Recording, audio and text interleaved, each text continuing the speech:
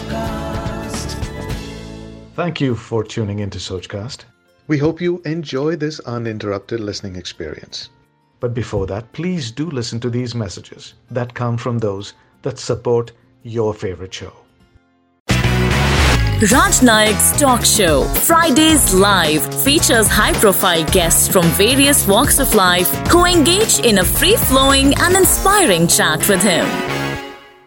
Good evening and welcome to Fridays Live with me, Raj Nayak. This evening, I have a very special guest. She is a very prominent face on Indian news channels, a journalist with a moral compass, somebody who's bold, courageous, and a shining example of what a good journalist should be. Let me welcome our guest for today, ex-executive editor of NDTV, Nidhi Razdan. Nidhi, thank you for being on the show. Thank you very much for having me, Raj, and for that very flattering introduction. I was trying to find words, but I can go on speaking about you. There's so much, and I genuinely meant what I said. It just came naturally. It was from the bottom of my heart. That's very nice of you. Thank you, Raj. And yours has been one show that I religiously watch whenever I find the time. I used to watch, let me put it that way. So Nidhi, your journey has been fabulous, and now you are, you quit NDTV. I know it must have been an extremely tough decision. So what are you feeling? Because on one side, there's excitement. You're doing something completely new, something completely different. You're going to one of the top institutions in the world, Harvard, and the other side. So what do you feel? Sad, excited, happy? How would you describe your emotions at this stage?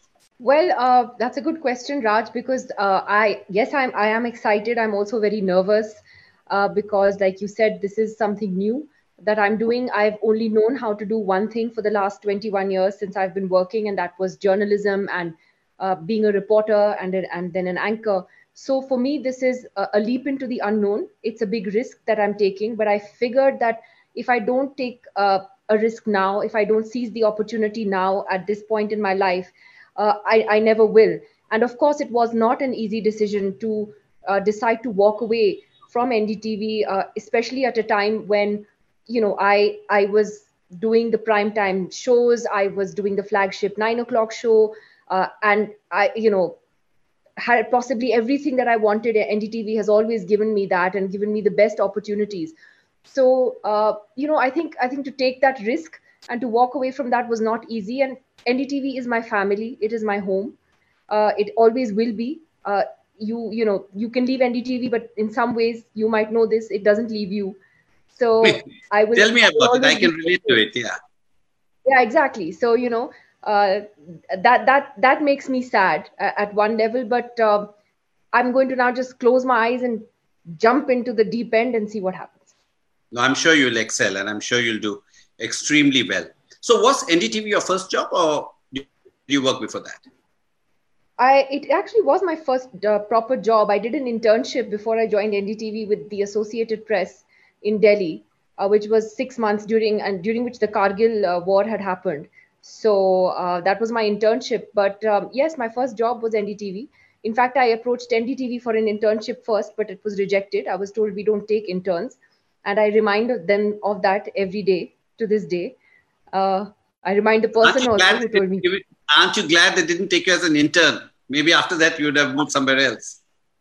Yeah, everybody wanted to join NDTV then, but it was funny how it worked out, So I'm glad it worked out that day, but I was called back, for a job interview 6 months later when they were interviewing some 10 people for a reporting position, and 2 of us got hired. So that's how it actually started. But initially I was told to get lost.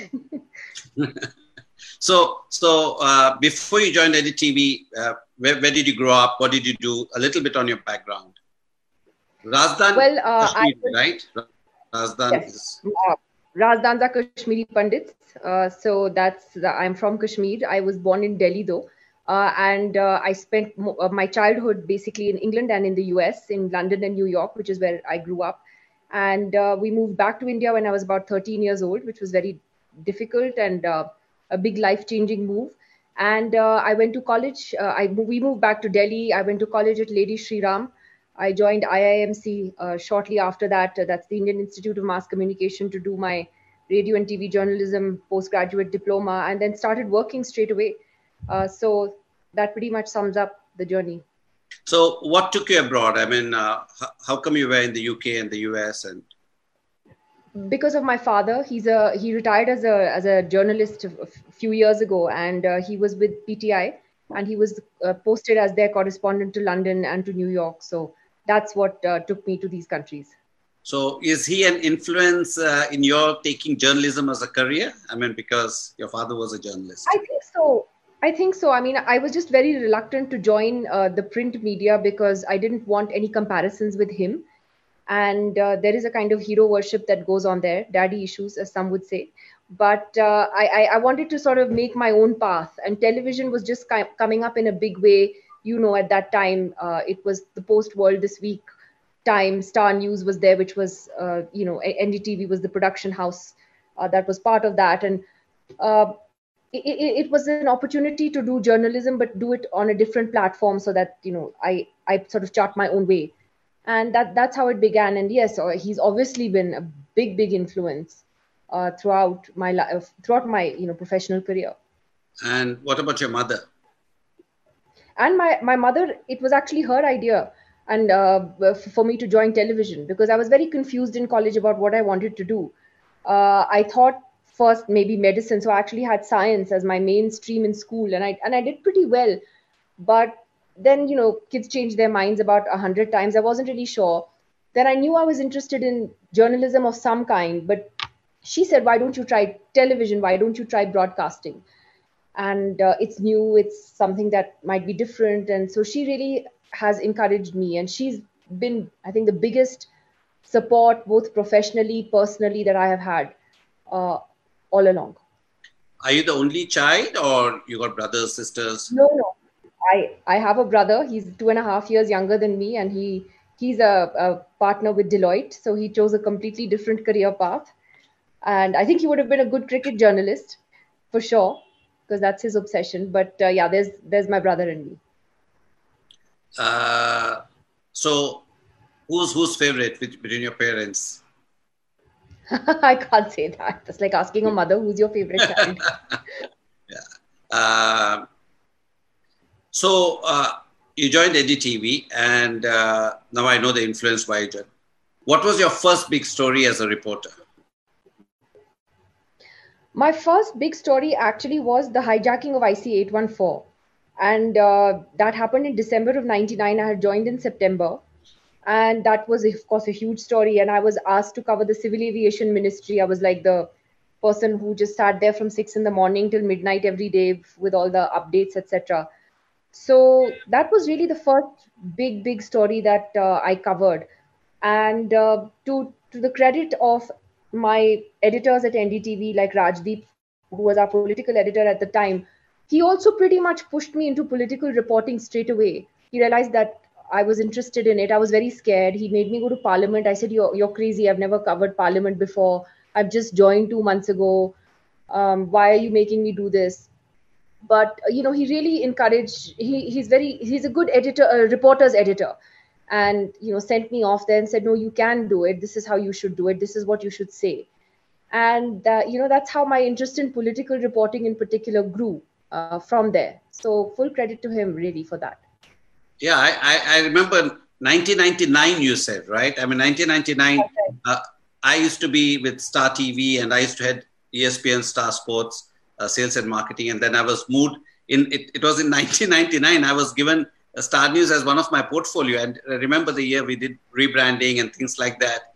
Experience truth first. I still remember the campaign, billboards and things like that. So almost 21 years, 21 years. Is it 21 years? Almost, 21, right? It will be 21 years in September. In September, yeah. So what has changed in journalism in the last 21 years? What changes have you seen? Everything's changed. It was a very different time, Raj. Look, you remember that when I joined television at that time. Firstly, we were the only news channel in the private space. Actually, there wasn't that kind of cutthroat competition that you see now. You had a lot of time to do your stories. You could work for some stories for like up to a week, long format stuff. You could travel. There was money. There were resources, all on your side.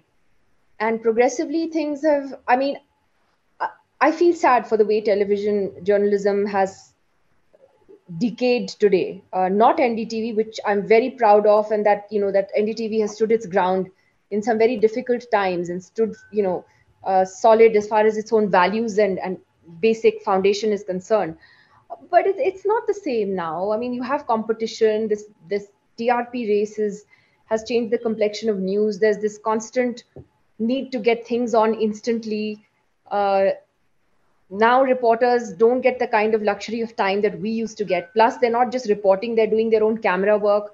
They're also writing for the web. They're also doing stuff for social media, some YouTube something, some Facebook Live, something on Twitter. So there's a lot of multitasking that's happening. And I don't, I love journalism and I love news, but these are very, very challenging times to be a reporter. And in general, I think the media environment in India has become a very difficult place to be in the last few years. And that's not just for TV, that's the media environment in general. But I think in television, it's, it was never easy to be in TV. It was always hard work. But I think that it's become physically very exhausting and mentally very exhausting in this day and age. It really has. And how would you cope with it? Because obviously, there's a lot of pressures and pulls and things like that. How would you, and it's a very stressful job, right? Because you have to take a position, you have to have conviction in what you're saying, and you do your fact checks and things like that. And I'm sure that would have come from your father, because earlier journalists used to verify facts from various sources before they put out a story. Now they put out a story first before verifying the facts, and things have changed. So tell me, what do you do to keep yourself composed, calm? Because one thing I've noticed, in spite of everything, you always have that infectious smile, the big smile, smiling face. Yeah, because I scream later. No, I'm joking. No, I mean, you have to be at least composed as far as you can be on air. But it takes a toll because now it's actually 24/7. You're never switched off. When you're on TV today, and if you're, especially if you're in an editorial role like I was, then it is constant. And every little piece of news has become a big event, which I have a problem with. I don't like this format of news where earlier simple things that could be handled by your regular news anchors that didn't require sort of 10 discussions taking place over a period of, a few hours in a day.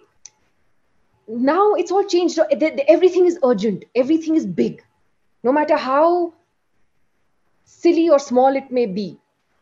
So everything is an event. And I think the problem with the television news today is a lot of it is that it's become about an event. It's not journalism. It's become very, who are the panelists we can get? Who are the panelists who will fight with each other, who will disagree with each other? So very often I see the channels are not even making an effort to think of why they're calling a certain panelist on a program. It's just to create a noise or to create drama or to, just create that drama on air. You're not really thinking about what's going into it. So everything is like it's event management. It seems a bit contrived to me now. So I think that's part of why I got a little disillusioned with how it had become, and that is because of this whole competition. That if X channel has, its top anchors anchoring for 10 hours a day on something that doesn't require them to do 10 hours a day, then we must do the same.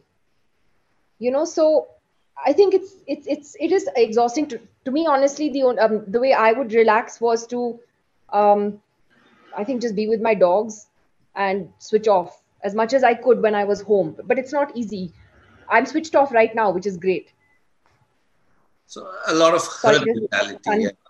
There's a lot of herd mentality. And I was always intrigued, even though I spent a lot of time in the news business, but I was always intrigued that at least nowadays that I see, you have the same panelist over and over again. Why wouldn't you want different viewpoints, different opinions, and bring different panelists? But it's the same people coming in, screaming and shouting. And I get it now. And now I understand where you're coming from, why you're saying that. I think there's a lot of pressure on channels, Raj, because if you're going to do like 10 discussions in a day spread over whatever time band, then there is a very limited pool of people to choose from. But I don't blame TV entirely for this. I'll tell you this also. Even a channel like NDTV, which everyone will come up and, say, you guys are fantastic, you guys are the best, and, we don't, watch the other guys and there's too much noise, etc. But when one would try to reach out to people who were sensible, non-political commentators, people who write prolific editorials in newspapers, they'll thumb their nose at you and say that, well, I don't do TV. So I found that so hypocritical because, one would often try and reach out and say, well, I'm not even calling you for a debate with somebody. I would like you to come on and let's just have a conversation. And there are many people who would just turn around and say, I'm not going to do TV, but will write about the fact that TV doesn't call good people on its panels. Right? So, it's not just TV's fault that there is, but TV needs to make an effort. See, I am not against the panel discussion format. I'm not one of those people who's going to say that format is problematic. It's not, because I think that television is very powerful. And if it's used responsibly and it's done the right way, then you can really make an impact on what people are talking about in terms of, the big issues of the day. You can really steer the conversation. I've often given the example of the Nirbhaya gang rape as being one of those where, when that happened, because on primetime television, it was the lead story for weeks. And every day there was a discussion on it. It created a huge debate in the country. So I think that television has the power to do that if it's done responsibly and correctly. Of course, it's not being done responsibly by and large by a large section of television, of the TV press. But those of us who can do it should do it. And we also need to find a greater pool of people. But people also have to be willing to come forward and not be so snooty about it, Come forward, come on TV and say yes. If a channel like NDTV is calling you, or maybe one or two others who, I would still respect a little bit, come and change the conversation. I can understand. I mean, it must be really tough. And in a way, we live in a hypocritical society, whether we like to admit it or not. That is reality. That is reality. Yeah. You said that you play with your dogs. How many dogs do you have? I have 2 dogs. I have 2 dogs, and I'm a huge dog lover, and they are just absolutely the best. They have come to the NDTV office, and they have sort of been a balm to everybody around. We're a huge, NDTV is a huge dog loving organization. So we love all animals actually, but dogs in particular. So they are the best. I think, and anyone who has a dog will tell you that that's the best way to unwind. I have my memory with it. I have a small story to tell here. It's so interesting. I used to live in Delhi those days. I used to be with ESPN Star Sports, and NDTV was just building its studios in Archana. So one night, around I think 12:30 in the night, I went with Dr. Roy to see, the work going on. 12:30 or 1 o'clock in the night. After dinner, we went in there. And they had 2 dogs those days. One was called Logo and one was called Graphics. I don't know whether they remember. Graphics. Yeah. I do. I miss them very, very much. Yeah. So I know that NDTV is a dog loving. We adopted a dog in NDTV in the parking lot named Soundbite. So Soundbite. Yeah. How nice is that? Yeah. You mentioned, again, I'm just trying to recollect. You mentioned your dad was with PTI for a very long time. And so this latest controversy, India's premier news agency, there has been of late a little controversy on PTI and things like that. Do you have a view on that? Yeah, I do. I would suggest that you actually see his interview to Jyoti Malhotra at the Print, Shekhar Gupta's portal. He sort of put everything in perspective there. But the bottom line that I would say is that it is it is an independent news agency. The government has no role to play as far as PTI is concerned. It earns money through subscriptions. People subscribe to their news. So, Prasar Bharati or anyone else, any newspaper, TV channel that takes PTI's news pays for it. They are their subscribers. And to label an organization anti-national because they might have messed up editorially, which who hasn't, on a certain news story, to me that's completely out of line. Nobody is in the business of handing out patriotism certificates. I'm sorry, not even the government. So let's not confuse the nation with the government. I keep saying that. And that's the bottom line. So a story which may have been editorially mishandled doesn't make an organization unpatriotic or seditious or having, let's not throw these words very loosely, because there is a problem in this country today where people just, okay, tumne story galat kari, then you should be booked for sedition. Why? Do you understand what sedition is? So let's not confuse these two issues. And it's not, it's not that mistakes have been happening today. Mistakes have been happening all along. There used to be so many news organizations make errors of judgment. They make mistakes all the time. Some have the character and the courage to apologize for those. Others do not. There are so many so-called news organizations out there that are just peddling ideological narratives only, or fake news, out and out fake news. Nothing is done about them. So let's, and this business of handing out nationalism certificates, I'm sorry, I'm really, really tired of that. But wo to khair, that is now par for the course.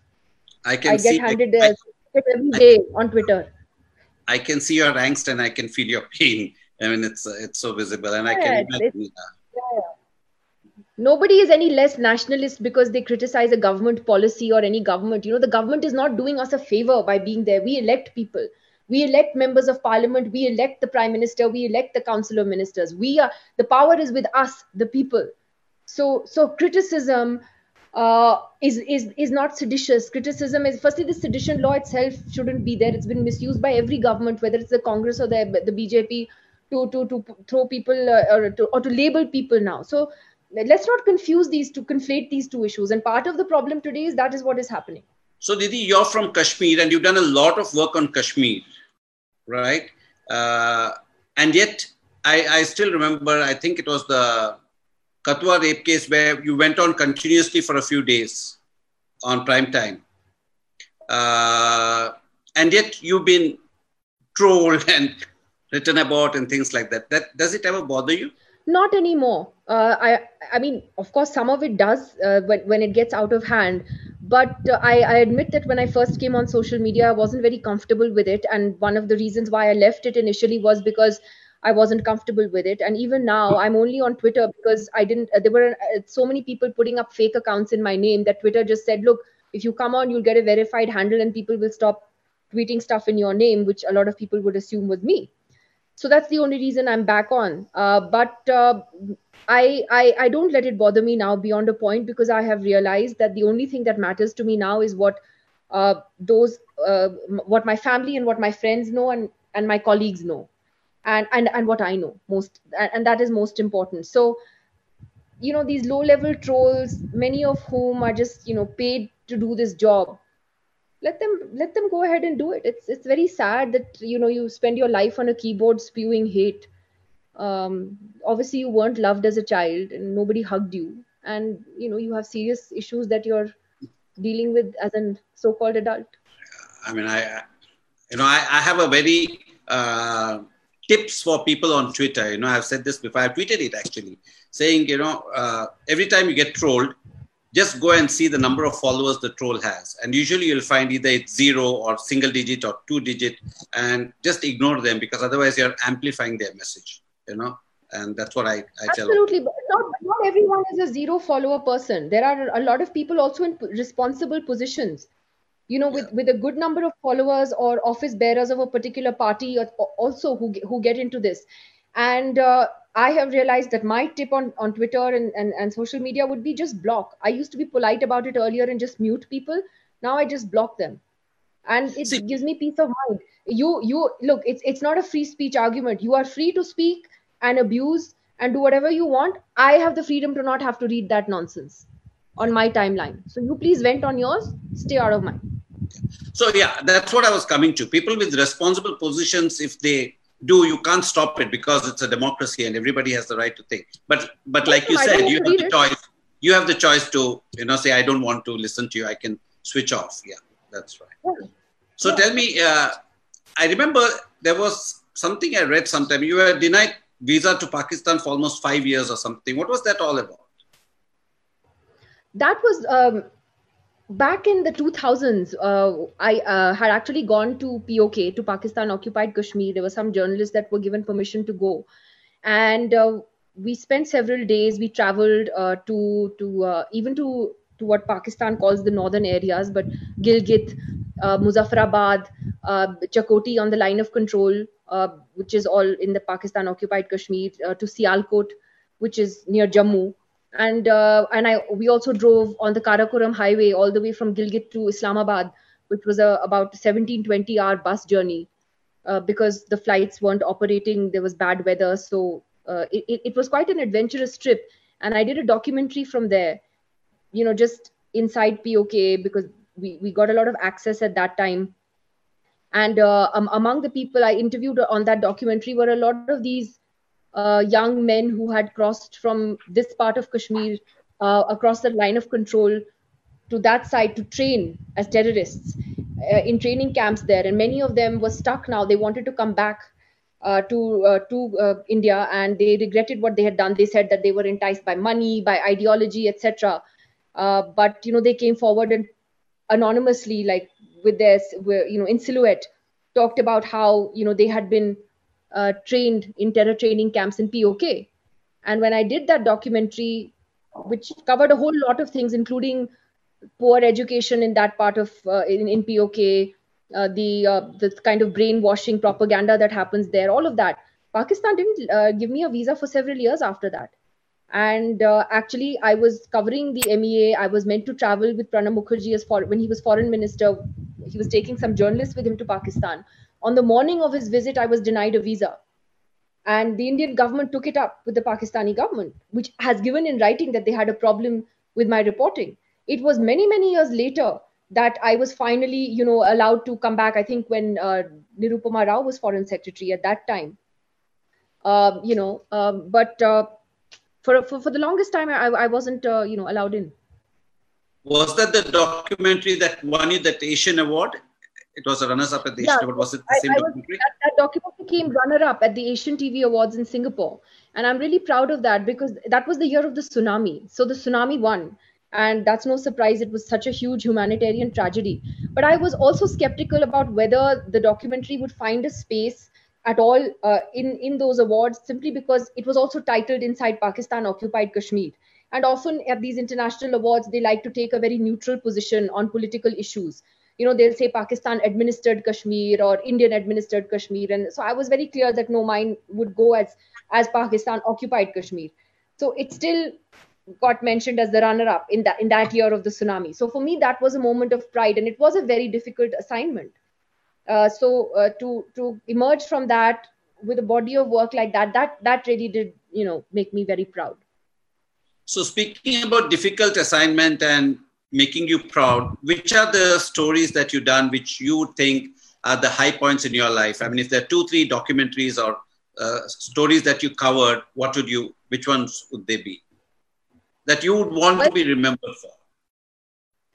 Well, I have covered, everything about Indian politics from 1999 till this year. Non-stop. But the stories that I really found the most challenging for me personally and the most interesting to cover, one would be the India-US nuclear deal, which for many is the most boring story on earth. But for me, it was the biggest high, because it was a very difficult story to cover, Raj. It was very technical. It was very complicated. And to simplify that for television news was not easy. And it was a big story. It was a huge diplomatic story. It was a huge political story later, because Manmohan Singh's government almost fell for that reason.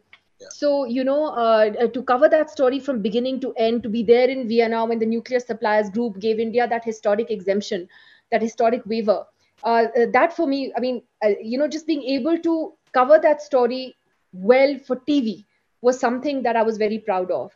And then, of course, there have been those that have been very physically challenging, like the Gujarat earthquake of 2001, or the earthquake in Kashmir in 2005, the London bombings of 2005, I think it was July 7th, for which I went back to do a documentary on Muslims in Britain and how, they were coping. These have been some of the more challenging physical assignments also, that one has covered over the years. But then I think among the assignments that I really have enjoyed, of course, has been covering elections. Uh, I think there's nothing even today that compares to covering an Indian election, whether it's an assembly election, but of course, general elections are the ultimate high. And last year I had the honor of being able to do that with Pranoy, which is a dream come Yeah. true, and to co-anchor with him. And that was something I never imagined could happen, and it did. So that was fantastic. And we anchored like for 12 hours straight, 12, 13 hours, and I don't remember being tired. It was such a I've seen the energy in the newsroom every time there has been an election, and I've watched it for years. Yeah. At a stretch, and nobody does it like what NDTV. Nobody does it like NDTV and Pranoy. So I mean, it's really it's a whole different level of journalism. You also won the Ramnath Goenka Award. What was that for? That was for my work from J&K. This was a documentary that I had done from Kashmir in 2007, I think it was, which well, at that time Kashmir was very different. It looked at how things were sort of shaping up in the Kashmir Valley through the eyes of the youth. And also it had a whole element on how there was an entire generation that had grown up in Kashmir without meeting Kashmiri Pandits, because Kashmiri Pandits had been forced out of their homes in the early 90s. And this was a new generation of youngsters that had grown up here who had not met the Kashmiri Pandit community, didn't really know much about them. So I went back to some of the old mohallas. I talked to some of the older people, and their experiences of that, and the kind of healing that was needed then and is needed now. Also, just how youngsters at that time. I went to the colleges here in Kashmir, and how youngsters looked at Hrithik Roshan as a role model. They looked at John Abraham. I remember one kid said John Abraham, APJ Abdul Kalam. I met these youngsters who had appeared for the IAS exams. And in a place which doesn't always have the best sentiments towards the rest of the country at that time, it was good to see these youngsters who aspired to be IAS toppers, who aspired to go out and live in Mumbai or Delhi or Hyderabad, build their homes and careers there. So the documentary really was about that, the Kashmir through the eyes of its youth. So there was no political voices in it, but it was just youngsters. The FM radio had just started at that time, so I went to the radio station, etc. So that's what the Ramnath Goenka Award was for. Do you have a family house in Kashmir? Do you keep going there or something? Do you have a family house or something there? I do have family here, but my parents, we had to sell off our property. It had been occupied by terrorists when terrorism was at its peak, and ultimately we ended up having to sell it. But we would like to come back. My parents certainly would like to come back, as I think would so many other Kashmiri Pandits, and I hope that we are able to do that. I mean, my parents are very keen. But of late, have you been to Kashmir in the recent past? I have, and I do keep coming and going, and it is my home. And so what's the situation there now? What's the situation like there now? Well, that's a separate conversation, Raj. That will that I can be here for 3-4 hours describing that. But things are, well, at the moment, I think in Kashmir, everyone sort of focused on COVID and the whole pandemic, like the rest of the country. There have been a large number of cases by Kashmir standards as well. But I think that it's worrying to see an uptick in terrorist violence. In recent months, there are encounters happening even in Srinagar city in recent weeks, which is something one didn't really see for a very long time. So to that extent, that is worrying. I think it's extremely unfortunate that the 4G mobile internet has not been restored in Kashmir or in Jammu since August last year, when the special status was revoked.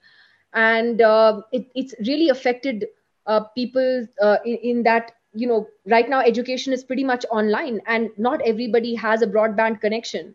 So they rely on their cell phones to be able to do those online classes, even the teachers. And so 2G connections don't work. Yeah. So I think that it has been unbelievably cruel and unjustified to do that, to people in J&K. And I think that because of that, there's a lot of resentment and anger about that, uh, things that affect the daily lives of people in that way. That, why? And that the Supreme Court is also sitting on it, which has been extremely unfortunate. So, like I said, at the moment, I think everyone's attention is focused on the pandemic, but things have also been in a political freeze in Kashmir now since almost a year. And democracy was virtually revoked, along with the special status, with the detentions of people, of political leaders, former chief ministers. So we are the world's largest democracy, Raj, and we must live up to that. We are not China, we are not Saudi Arabia. I agree with Some you. of these trolls on Twitter, who extol these examples that, oh, if you had gone to Saudi, look, this is what they would have done to you. Why would I go to Saudi? Yaar? We're not Saudi. We pride ourselves on being the world's largest democracy. So let's do that in letter and spirit everywhere, including J&K, which is a part of India. Let's not take away people's rights, all rights, whether it's political rights, the right to the internet, the right to communicate. This is unprecedented what one has seen. Nidhi, I know it's a different conversation and we can go on speaking about it, but I have one question I want to ask you. Being a Kashmiri Pandit, and you mentioned that you would also like to go back and, you had to sell your house when terrorism came to Kashmir. Do you feel the rest of India just doesn't bother about Kashmir? Is that a feeling that you have? Because I do, and I have this feeling, and it's not just me. I think a lot of other Kashmiris, if you talk to them, feel that the rest of the country looks at Kashmir as a piece of land, as territory. So you keep saying Kashmir hamara hai, but what about its people? And by people, I mean all people. I don't mean just the people of the valley. I mean even the people of Jammu and earlier Ladakh and Kashmiri Pandits also. What has any government done for Kashmiri Pandits? I am saying now, irrespective of political affiliation. Yeah, you're very right. All these, what have they really genuinely done for them except platitudes? And successful government. So that's one thing. But even Kashmiri Muslims, I think that people just feel the sense that the rest of the country has looked the other way when they have seen their own sort of rights being taken away from them. And for example, I think that by and large, if you talk to people in Jammu as well, I'm not even getting into the debate on Article 370, but the fact that Jammu and Kashmir was reduced to a union territory is something that has hurt people very, very deeply, Raj, whether you are from Jammu or from Kashmir. And this is a feeling across the board. No state in this country has ever been made a union territory. It's always been the other way around. So I think there is a lot of hurt about that. That here was this erstwhile state, a princely state, which is now a UT. And there is a lot of this thing about it. And yes, I think Kashmiris in by and large do feel that the rest of the country only looks at it as a piece of territory, but doesn't really care about what happens until it affects them. I mean, it's only when people were locked down in their homes because of the pandemic that they began to understand what lockdowns in Kashmir have been like. And that's not even a fraction of it. At least we had the internet in Delhi and Bombay. People didn't have the internet or even phones after 5th August for 2 months. Can you imagine when you can't even call, your cell phone doesn't work? What families went through? And nobody empathizes with that, because in the name of national security, we just think that anything goes. Of course, national security is important. Defeating terrorism is important. But please, I remind people that the peak of terrorism in Jammu and Kashmir was in the 90s, and when there was no internet and there was no cell phone. That was when terrorism was at its worst, and we're not, thankfully, back in that phase. So, we can't use that as a reason to deny people their basic right to communicate and fundamental rights. And the rest of the country, now people are talking about this UAPA, the way it's being applied on Delhi riots accused. Journalists are being, charged with all kinds of FIRs in other parts of the country. Do you know what Kashmiri journalists have gone through in the last 1 year, and the kind of charges they face? for simple reporting.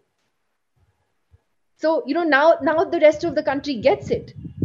But, Kashmiris are like, where were you when we needed the rest of the country to listen to our pain? Yeah.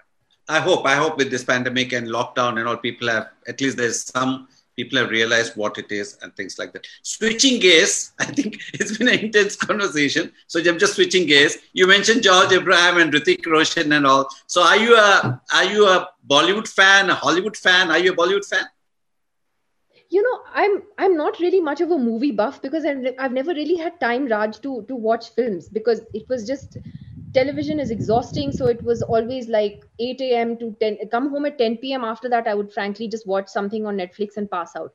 So no, I'm not really a huge Bollywood fan, but I would prefer something more offbeat. I did see Gulabo Sitabo online last week and really enjoyed it. And it's after a really long time that I actually saw a movie. I saw Thappad, for like months after it was actually released, and really, really liked the film. Yes. So I've only now begun to sort of rediscover, but it's, I don't have a particular sort of favorite. I'm not sort of one of those people. But you like good content. If you relate to the content, then you'll watch it.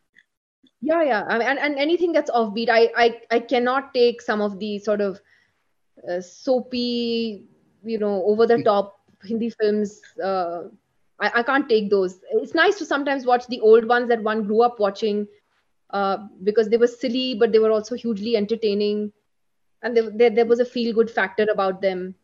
Speaking about old movies, there was always some messaging in the movie, which is missing now. Yeah. That's true. There was a messaging, and then it's fun. You see some of those 80s songs and the terrible dancing in the background, and good songs and stuff like that. So I think some of the older stuff is more interesting to watch. So Nidhi, who are your role models? Do you have a role model? Definitely. Okay, let me reframe my question. Question. So your role model, women role models, and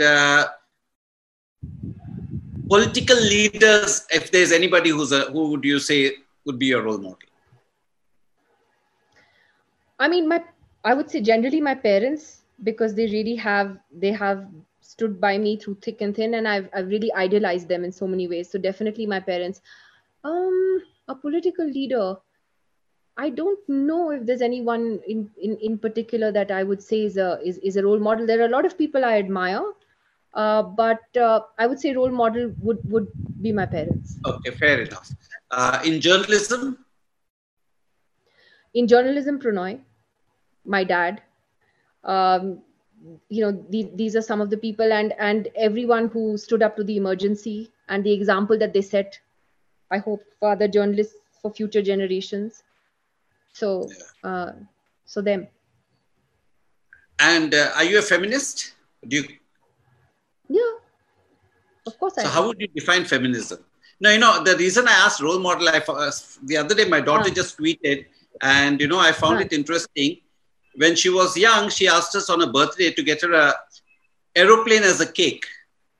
And, and that was fine. And we all parents do it. Somebody wants a Barbie doll, something. But the other day, now she's 28, and she tweeted, and I was stunned. And she said that when I was growing up, I wanted to be an air hostess because I wanted to travel the world and I wanted to see the world. But it never occurred to me that I could have been a pilot. And that's why it's so important to have role models, and that's why I keep emphasizing that, when it comes to why gender equality, it's important. Even one of the things I've been trying to push in my own way is not to have manuals, that's great. And that's something I am guilty of. Even as an anchor, I didn't sometimes realize it. And I made a conscious effort later when I did that. Often I would just call people irrespective of gender, and they would end up being 4 men on a panel and then me. And it was terrible. And it was a big mistake. And I realized that, that was wrong. And when it was pointed out to me a couple of times, and I guess part of the reason is because in NDTV, again, as you know, it's a very woman sort of, centric organization. The top editors are women, the primetime anchors are women. There's Radhika, Roy. So, we never felt that we were different. As women, we got the same assignments that the guys did. It wasn't that they ever thought about the gender of the person while sending someone for, let's say, an earthquake story or a typhoon or a cyclone or a whatever. You just went and did the story irrespective. So I think we've been fortunate, and I have been lucky to live in that bubble in NDTV, where you had that. But for me, feminism is to be able to have choices and to be able to exercise my right to choose how I want to live. So therefore, if that means that a woman chooses to stay at home and raise her kids, that's great, because that's her choice. And everyone else who runs her down for it, well, shame on you, because you cannot run down people for the choices that they are willingly making. Feminism cannot be a box in which everyone must fit. So that's what feminism means to me personally. Very nice, very nice, very nice. The other thing I want to ask you is, if you have made the prime minister, it's a hypothetical question. If you are the prime minister for a day, what is that one thing you would do? What could I? Well, I mean, is that like, does the prime minister have magic powers, or? Yeah, you can make that decision. Obviously, he has magic powers. So if that one thing you could do, what would it? Then it's easy. Then that would be to just bring everybody above the poverty line, like just wipe out hunger from India, wipe out poverty from India in one stroke. If I had magic powers and I could do that in a day as prime minister, that hands down would be the one thing. I sound a bit like a beauty contestant pageant, one of those beauty pageant contestants. No. I just thought I should. It was genuinely and I'm seriously saying it, Raj, because I realized in this lockdown and the way the whole migrant issue played out, you kind of realize even more starkly how lucky all of us are to have the privilege of being able to sit with a roof over our heads and a nice roof, to have our laptops, to be worried about what we're going to watch on Netflix. Whereas for millions and millions of Indians, it just became a question of where to get their next meal from.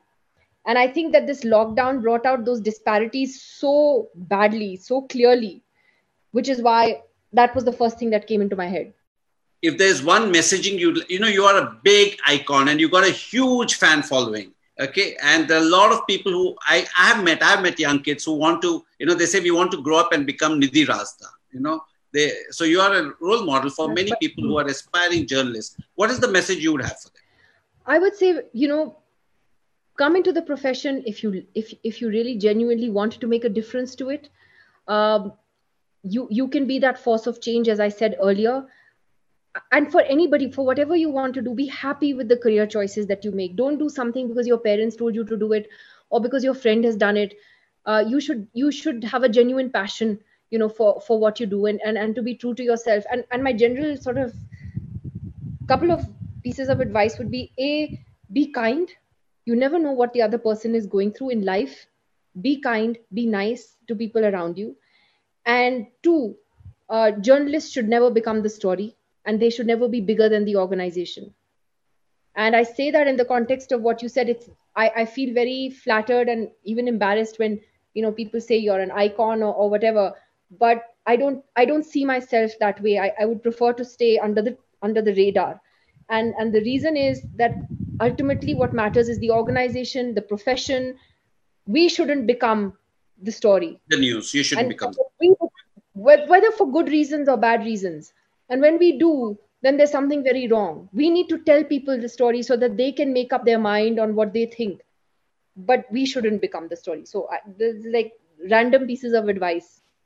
Great advice. And I'm sure all those people listening today and all those people who want to become Nidhi Razdan or aspiring to be journalists, I'm sure I think it's a fabulous message, Nidhi. I have this question which I ask all my guests,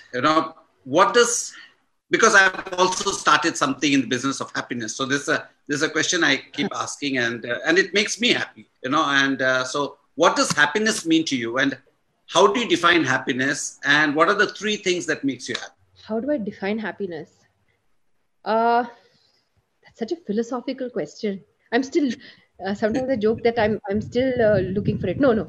For me, honestly, I've realized that I am happiest when I'm with the people I love, my family and my closest friends. And I realize I don't need many people for that around me. It's honestly there are just probably less than 15, a group of 15 people that actually matter to me. And when I'm around them, whether it's my parents or my 5-year-old niece, my brother, these are the people who matter the most to me. And for me, that is happiness. And what makes me happy? My family. What else makes me happy? Your doggos, of course. Of course, I mean that goes with the dogs are they're at another level, and a good dessert. Yeah. And a piece of advice again, which I'm trying to give myself also, is to take it one day at a time, and not to overthink things. I think that will make all of us much happier. Yes, very true. Just live in the moment, live in the present. Live in the moment. Yeah. Nidhi, thank you so much. You are fabulous, and I've learned so much from you today. And I wish I could go on talking. And you are embarking on a new journey, going to teach at Harvard. I mean, I can imagine how many students will benefit from your experience over the years. And Harvard couldn't have chosen a better person than you. Thank you very much, and wish you all the best in your next phase of life. Thanks, Raj. Take care. Thanks, everybody, you so for much. listening. And please continue to come back next week. I look forward to seeing you with another guest. Thank you so much. See you. Bye. Thanks for listening. I hope you enjoyed this Sochcast. What is your Soch? Send us your comments on our Facebook page and Instagram page. It's time for you to do your own Sochcast at Sochcast. Apni Soch Duniya ko sunao. Sochcast.